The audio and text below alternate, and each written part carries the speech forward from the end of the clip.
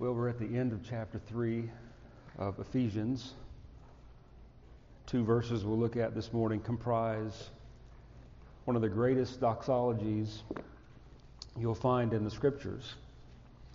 A doxology is a term that simply means a hymn of praise, usually in response to some great truth that has just been written or discussed, and that's certainly the case here. In Ephesians chapter 3, someone has said that doxology is the resting place of true theology. And what that means is if you understand rightly the truth concerning Jesus Christ and the gospel, then that should invoke in your heart a hymn of praise. And so let's read these 2 verses. You'll be familiar with them. You will hear these verses preached at weddings, in anticipation of what the Lord will do with the new bride and the new groom. You might hear these verses preached in any number of settings topically, and that is just to take the verse off the page and to explain and declare the great truth that is there. Verse 20 says, "Now to him who is able to do exceedingly abundantly above all that we ask or think, according to the power that works in us, to him be glory in the church by Christ Jesus to all generations forever and forever. Amen." I feel like I should just sit down.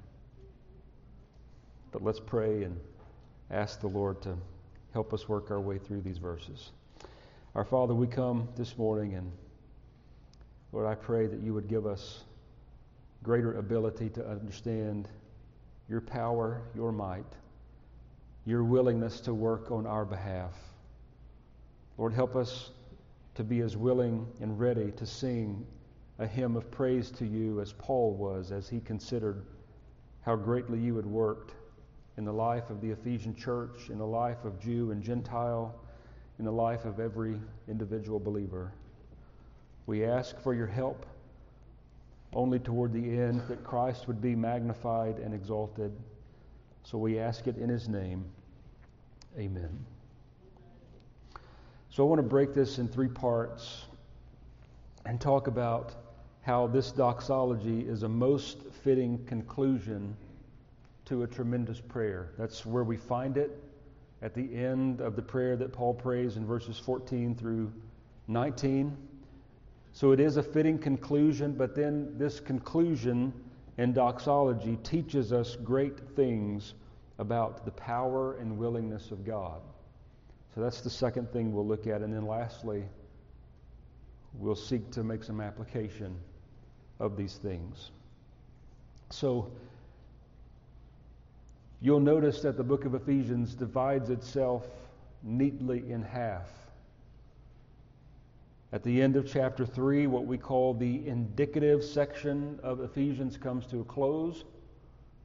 Indicative meaning that Paul is telling Christians everything that the Lord has done to save them, everything that they are now in Jesus Christ, and it's all based upon his work that they have received by faith, and all of that is according to grace. Then in coming weeks, we'll turn the page and get into the 4th, 5th, and 6th chapters, where Paul there begins to build by saying in those later chapters, now do this. Based upon what God has done for you, you now go and live like this with great help, with great strength, with great grace extended to you. We call that section of Ephesians the imperative section. Commands, things to do.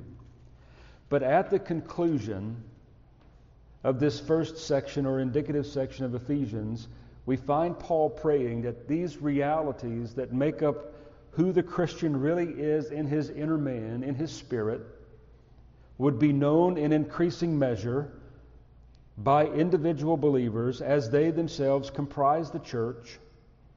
And as he begins to think of these things and pray these things, he ends this prayer in verse 19 by asking that the Lord would work in such ways in the life of believers that they might be filled with all the fullness of God.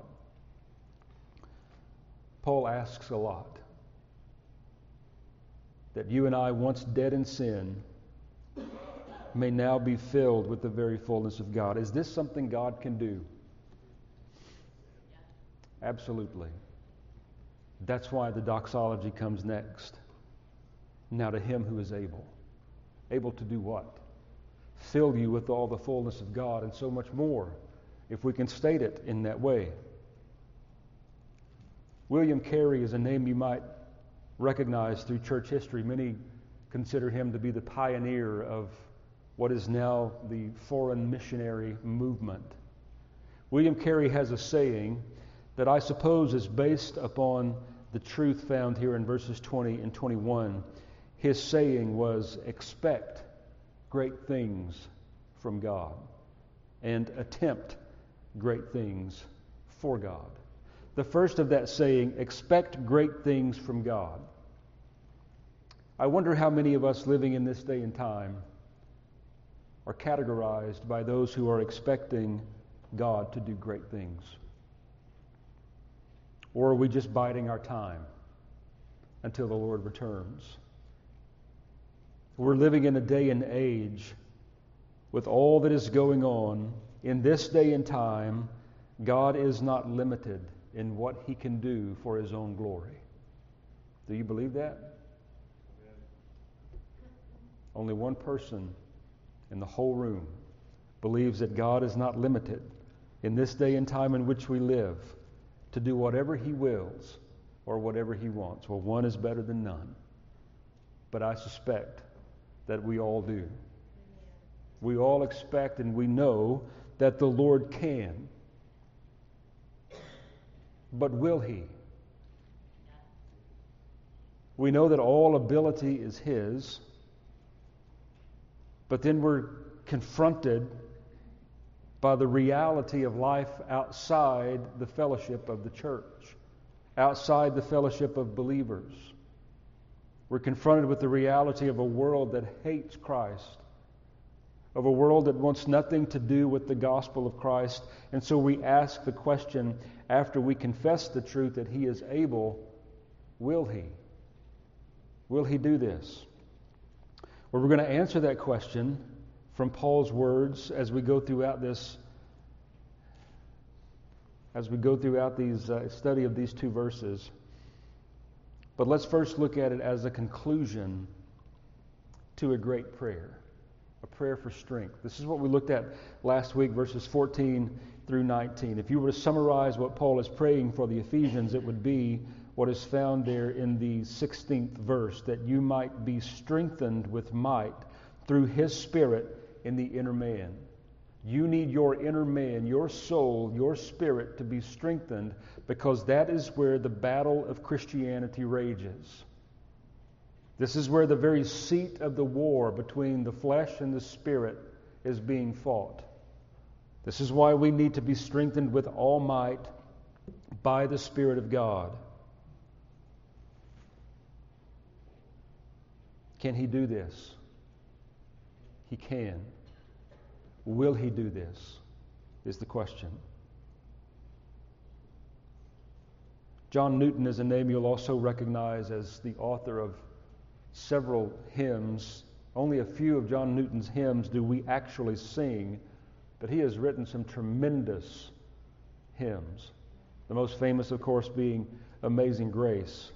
This is a portion of one of his hymns. He says, in referencing to these verses, he says, "You are coming to a king, so large petitions with you bring, for His grace and power are such that none can ever ask too much." Is this the way that you pray? You recognize that you are coming to a king, and you can bring large petitions, you can ask much of Him, knowing that He can bring these things to pass so long as they are in accordance with His will. We're saying that this is the conclusion to this great prayer of Paul, but really it's the conclusion of the first 3 chapters. And so I want to quickly go back and rehearse a few things that have gotten us to this point, to where Paul would end this section with this great hymn of praise. We've asked the question, I've asked the question, will He? He can. Will He? Let me remind you, if you're a believer, He already has. He already has done great things for you.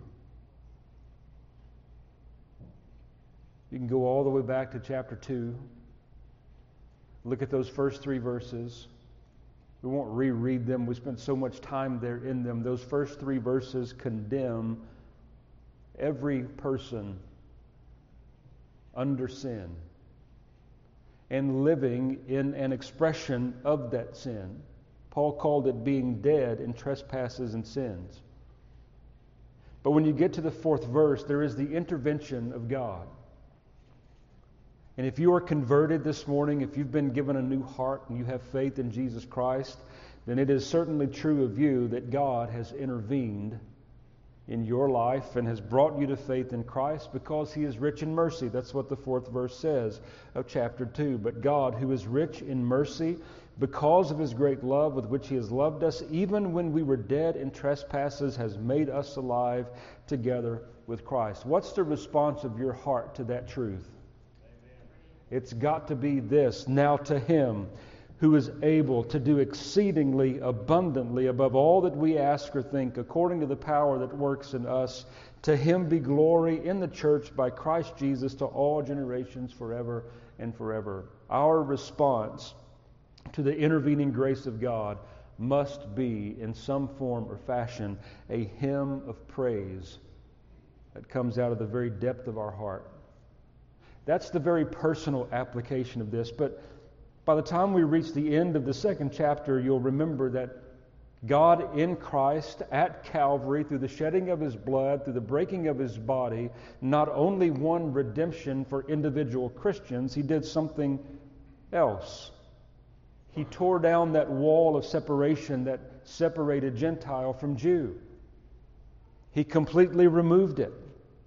So that now the apostle says that there is one person, one new person made out of the two. What is the response of the church of Jesus Christ, especially we as being Gentiles, as having been grafted in to Christ, to the gospel? That the response must be the same. Now to Him who is able to do exceedingly abundantly above all that we ask or think, according to the power that works in us, to Him be glory in the church forever and ever.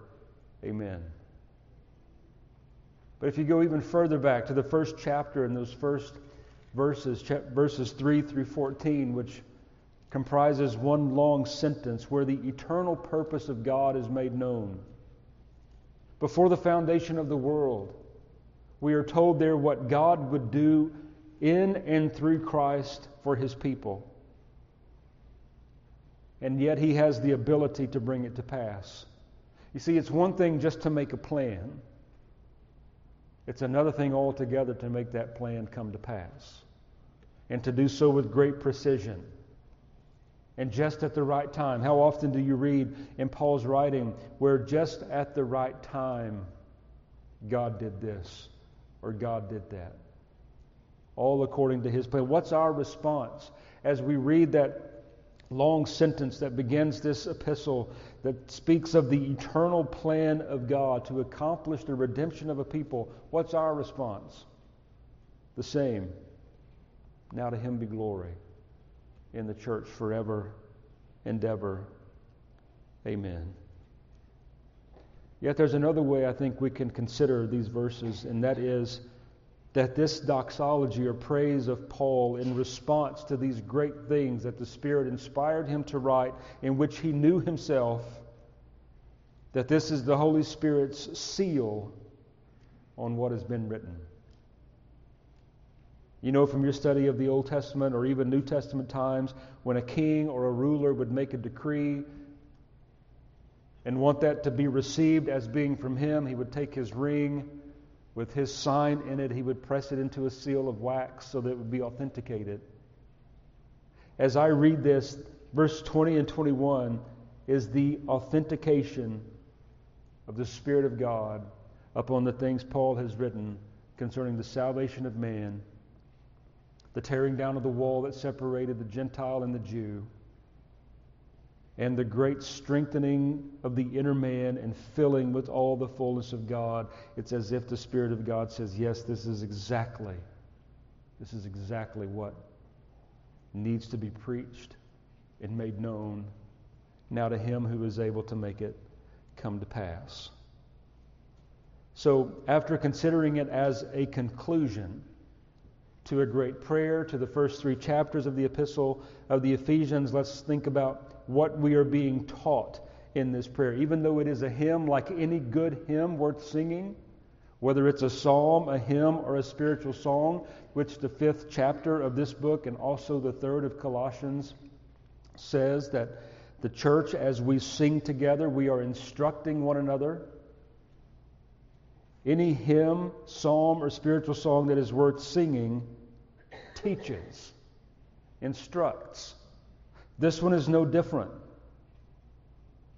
So we ask the question, what are we being taught through this great hymn of praise? Well, let's look at it this way. We're being taught that He is able to do all we ask. But more than that, we're being taught that He is able to do above all that we ask. But more than that, we are taught that He is able to do exceedingly above all we ask. But more than that, He is able to do exceedingly abundantly above all that we ask. But more than that, we are taught that He is able to do exceedingly abundantly above all that we ask or think. You put all of that together and read it as it is on the page. He is able to do exceedingly abundantly. Paul, as he normally does when he's writing doxology, just throws proper grammar and writing out the window, and he combines words that you don't find put together anywhere else in the Scripture. He combines superlatives exceedingly abundantly above all that we ask or think, according to the power that works in us. Basically, Paul is telling us here, and the Spirit of God is telling us here, that God is not limited even by our renewed hearts or our minds. You see, there are limits to even what a renewed heart will ask for. And there are limits to what a renewed mind will even think to ask for. Paul is saying He is able to go so far exceedingly and abundantly above and over anything that you would ask or anything that you could ever even think. That is the greatness of God. All His holy will come to pass. There is nothing in this world, nothing outside of this world, no power that is present in the world, no principality beneath the earth, in this whole realm of spiritual warfare that in time we'll get to in the 6th chapter. There is nothing individually or combined together that can come and stand against anything that the Lord would have accomplished in this life. Nothing. Because He is able.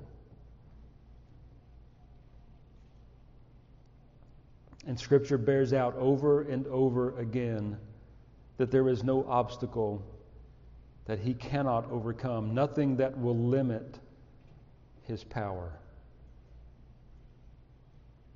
You think of the forces of nature, great as they are, and few things outside of the Word of God speak to us so clearly and plainly as the things we see in nature, right? The heavens are declaring the glory of God. But yet into nature, we see God over and over subdue the powers of nature to accomplish His purposes. In the Exodus, the waters of the Red Sea stood as a heap.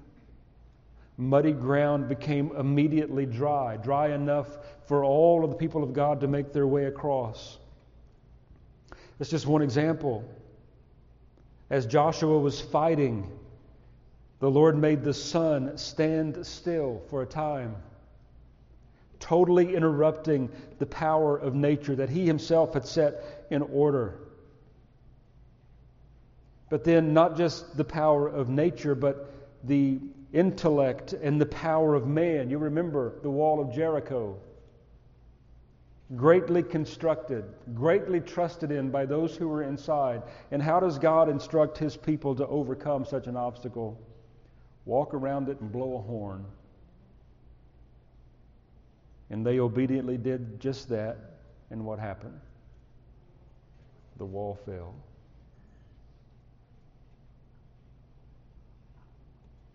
When His children grew hungry, He dropped bread out of heaven. He made quail come into the camp. He brought Elijah food by a raven.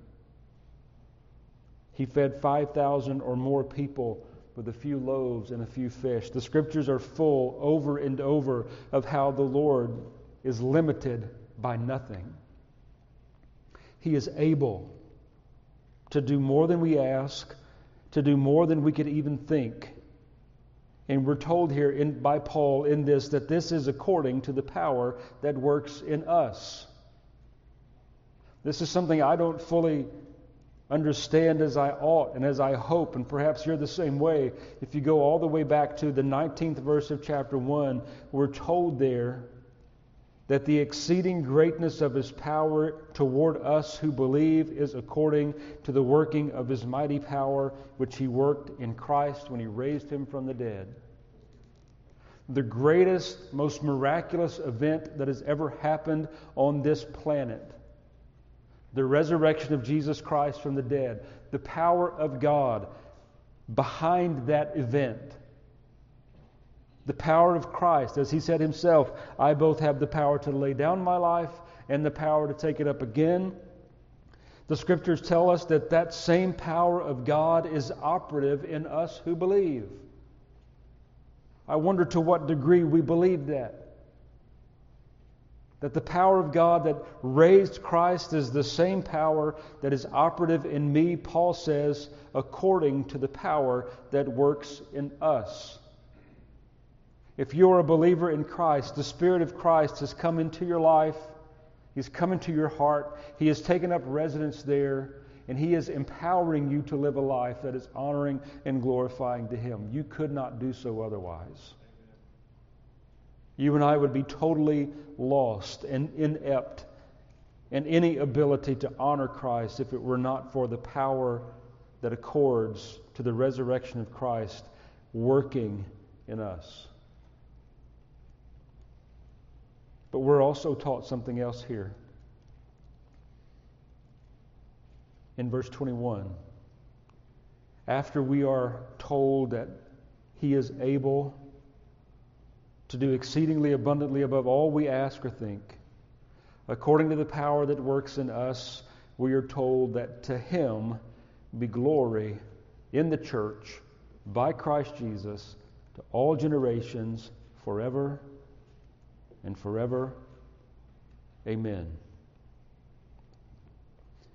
We're being taught here that the glory of God in Christ is particularly manifested in the church of Jesus Christ. I want you to see it. I don't want you to take my word for it. I want you to see it in verse 21. To Him be glory where? In the church, by Christ Jesus, to all generations, forever and forever. I want to read you a quote by S.M. Ball. S.M. Ball has written a commentary on Ephesians that's this thick. I've profited from it so much as I can sit down and get in the right frame of mind and really try to stay with what he says. He's a brilliant mind, a brilliant intellect. But he writes this truth, I think, which we can all understand, referring to the glory of God in Christ being known in the church. Listen to what he says. He says, the glory is God's, but His radiant presence resides in the church alongside and through Christ Jesus. Paul is expressing the idea of God's dwelling with His people as His inaugurated new temple building. Now you think of the Old Testament era, the Old Testament period.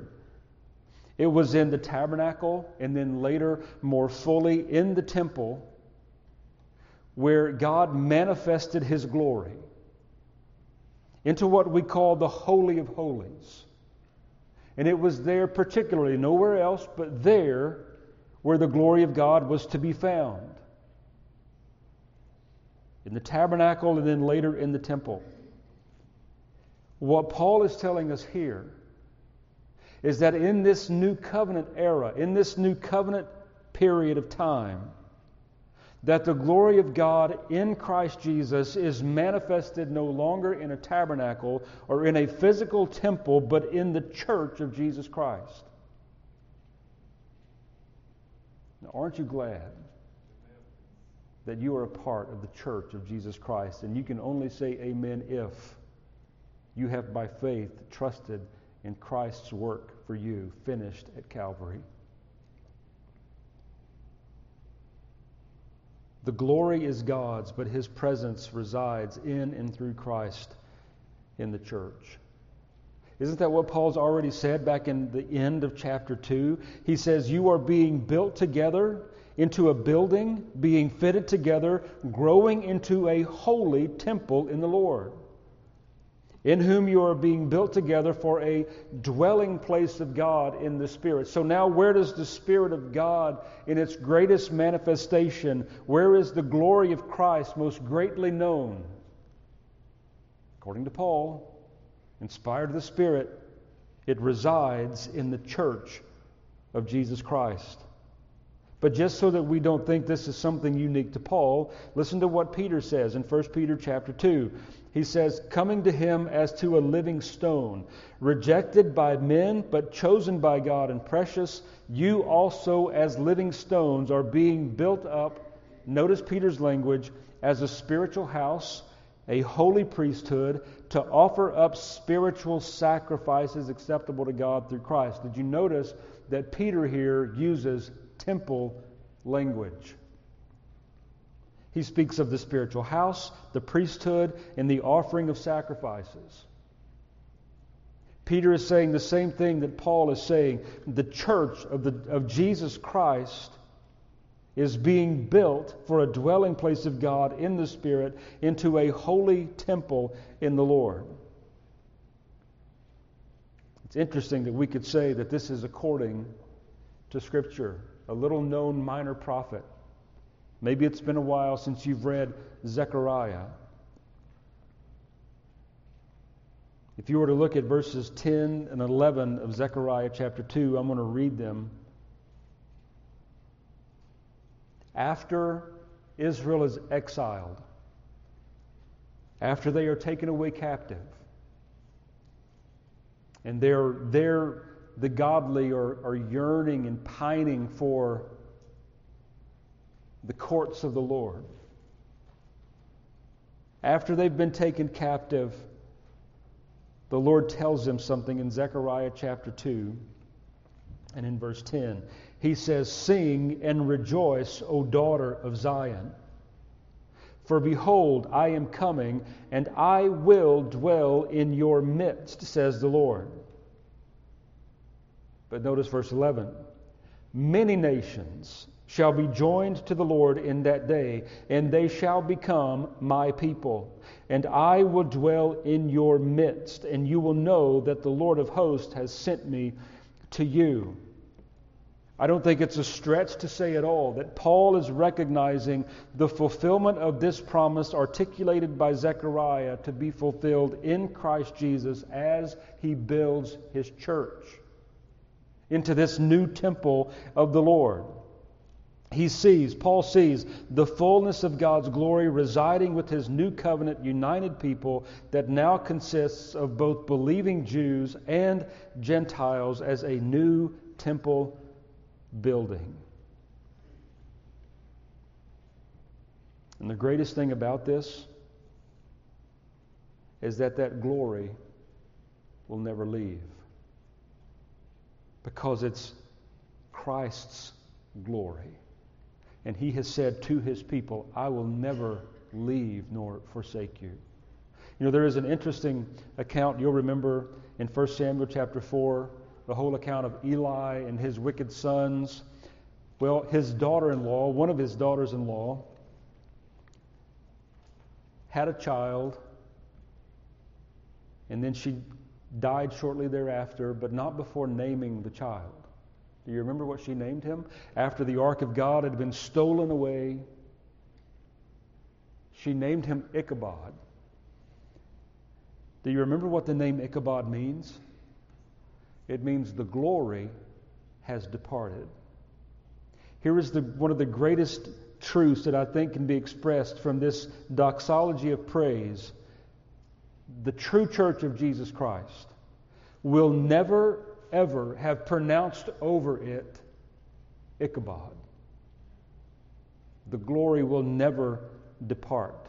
The glory is here to stay because Christ is here to stay.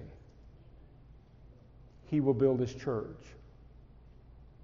Nothing can prevent it. The gates of hell will not prevail against Christ building His church. To Him be glory in the church by Christ Jesus. Notice how far this extends to all generations, forever and ever. Amen. So after having seen it as a conclusion to a great prayer, and after having seen it as a response to the great truths contained in chapters 1 through 3, after seeing it in its context, I want to broaden that out just a bit and make application of it along two lines. The first personally, and the second corporately. Personally, how do you apply these great truths? Well, first of all, it's a reminder to you and a declaration to you of God's ability. His arm has not been shortened. That's the Old Testament's way, the Psalms' way of saying that the Lord's power has not diminished, it has not been decreased.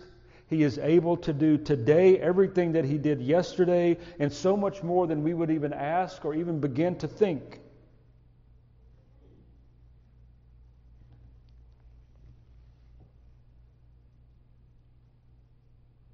And then it gets really close to home when you think about the ability of God. And I want to say it this way. If He has saved you, He can save anyone. If He has saved me, He can save anyone. There is none beyond His power to save. Don't stop praying for your lost family member. Don't stop praying for your brother, your sister, your father, your mother, whomever it may be, your co-worker that is so desperately lost in sin. Don't stop praying for them, because if God saved you, He can save them. They are no less lost in the dark deadness of sin than you and I were. They may be living it out to a fuller degree or to a lesser degree. The consequences of their sin may be great or may not be that great at all. But there is all ability in God to save any of His creation if He wills it. Keep praying. Don't give up. The Lord seems to be pleased with persistent prayer. Be like the widow that came to the judge, just wearing him out until he relented. Persist in prayer, but don't persist without hope. But persist in hope that He is able to do exceedingly, abundantly, above all that you ask.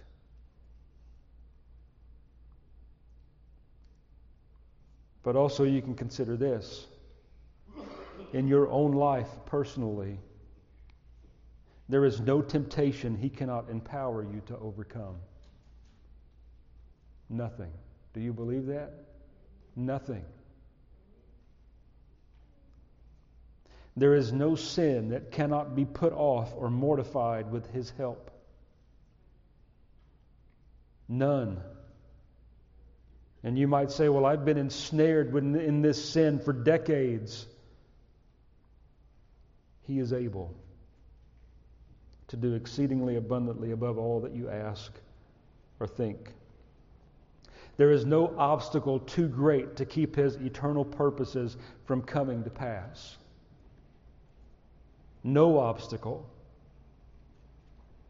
So you see how this doxology itself leads us to doxology, right? We're considering these things that are praise to God, and even as we consider them, there is praise welling up in our own hearts because of what Christ has done and will do and can do.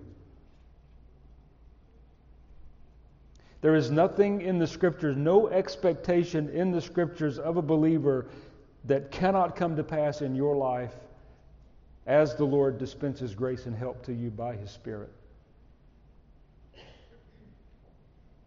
There simply just isn't anything. I don't believe there is any expectation of a believer in the Scripture that cannot be accomplished by the power of the Spirit. What I'm trying to say is I don't believe that the Lord dangles carrots in front of us that we can't capture by grace. So if those things represent the personal application, what might be the corporate application? And by corporate, I'm referring to the church. Why do we say corporate? Not to put in our mind some, business form, corporation, but just in reference to, a corpse is a body, right? So corporate is body life, the body of the church. So corporately, first we understand that Christ will build His church. And let's shrink that down. Christ will build His church here. All of you present are examples of that. Interesting fact. 6 years ago, last week, to the day, July 23rd, I came back here as the pastor of this church. Do you know how many people who are here presently this morning were here 6 years ago? 3. Not counting my family, 3. 2 here, 1 there. Everyone else represents the Lord building His church as He will, when He will, with the people He will. Not that I've ever doubted or that you have ever doubted, but I'm as convinced as ever the Lord will build His church. And in His church, unlike any other place known, He will manifest His glory. To Him be glory in the church by Christ Jesus to all generations, forever and forever. No power of hell can prevent it. And let me remind you, James tells us, we have not because we ask not. When is the last time we prayed, me, you, individually or together prayed for the Lord to build a vibrant, healthy, Christ-honoring, Christ-exalting, word-based church in this community for His own glory? You and I know that there are others whom the Lord could bring in, maybe He will bring in.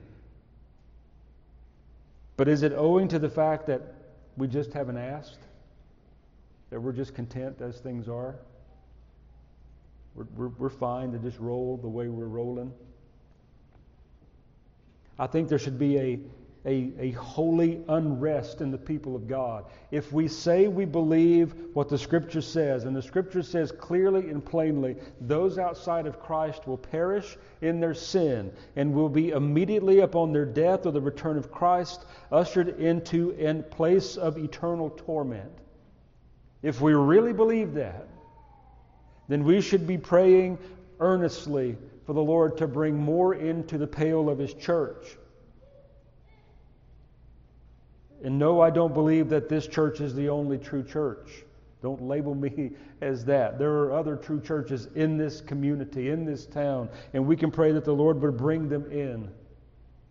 But I think what Paul has in mind here in this verse, I do think because of the context of the larger epistle to the Ephesians, that there is an aspect of the local church being expressed here in this phrase, "To Him be glory in the church." I don't think we fully realize the beauty of the bride of Christ, being part of the body of Christ. Occasionally, I'll run across someone who will say something like this to me, and it's well-intentioned, no doubt. There's a shred of truth in it, no doubt. But someone will say something like, "I am the church. Where I go, the church goes." How would you respond to that? The element of truth in that saying is that, yes, you represent a part of the church. The church is comprised of individual believers, but by the very definition of the word, church, go study it. It's an assembly of those that have been called out of the world unto Christ. So no, it's not true in its fullest sense that you are the church. And please understand what I'm about to say in the right way. God, Christ, does not have a person. He has a people. It's true. Individual Christians are saved. No doubt. It's true that the church is made up of individual Christians. But what you find in the Scriptures is that God has a people. Christ has a bride. Christ has a body comprised of individual believers that have been brought in.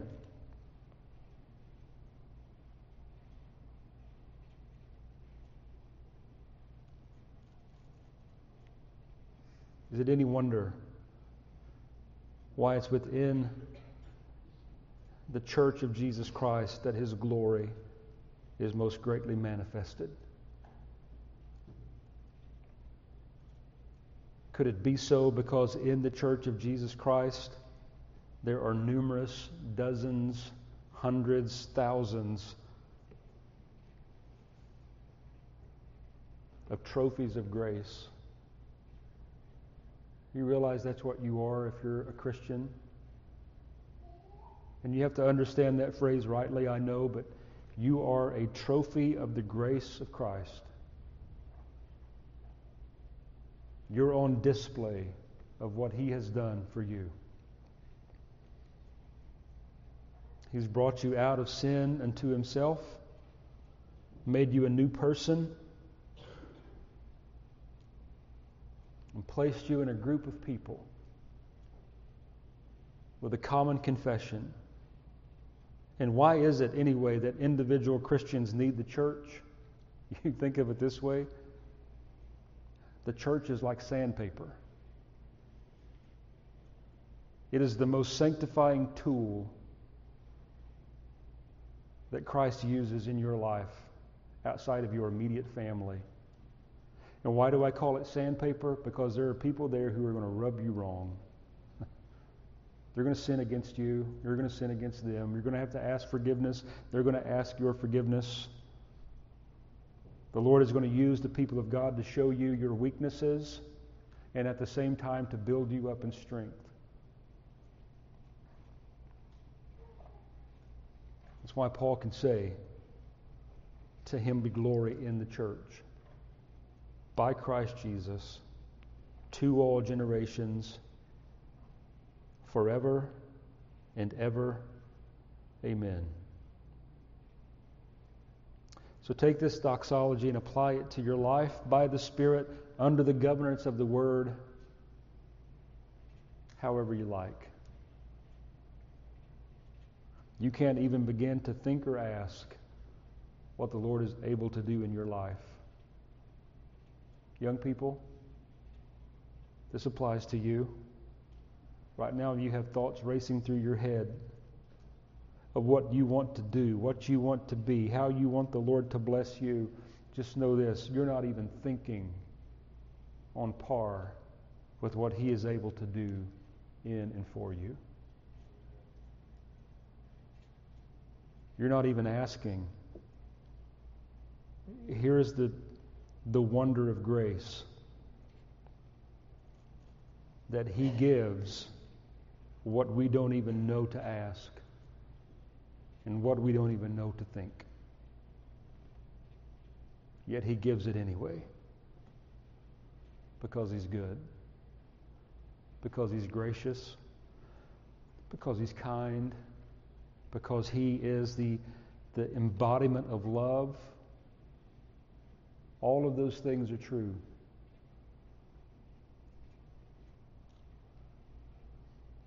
But I can't conclude without saying this. All of those things being true, He is just. And by the very fact that He is just, He will by no means clear the guilty. Verses Steve read earlier. If you were to know anything of this ability and blessing of Christ, you must be Christ's. You must come with the ability that He gives by grace through faith, repenting of your sin, confessing Him to be both Lord and Christ, and He will save you. He will save you. Really, the only question left to ask is, will you come to Christ? And by coming to Christ, I don't mean anything of bodily movement. Going anywhere is not coming to Christ, but by faith. If you run to Him, He will receive you, and you'll be a new creature. Amen. Let's pray. Father, we thank You for this great doxology in these two verses. And Lord, we're thankful, we're humbled to even be able to think of Your greatness, Your might, Your strength, Your ability and power to accomplish anything You please in our lives, in the life of this church, in the life of Your larger church.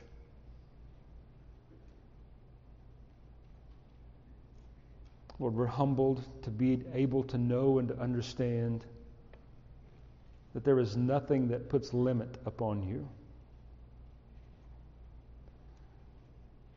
So, Father, we pray and we ask that You would save the lost. Save those that don't even know they're lost. They don't know to ask. They don't know to think. But that You would intervene in mercy. Bring them to Yourself. Show them the beauty of Christ and how He is the answer and remedy for all that is wrong, personally, in the world in general. The gospel of Christ is the only remedy. Lord, I pray You would use these verses in our lives for good, that we might call them to mind often, that we might meditate upon the truth of them, to know that our God is able.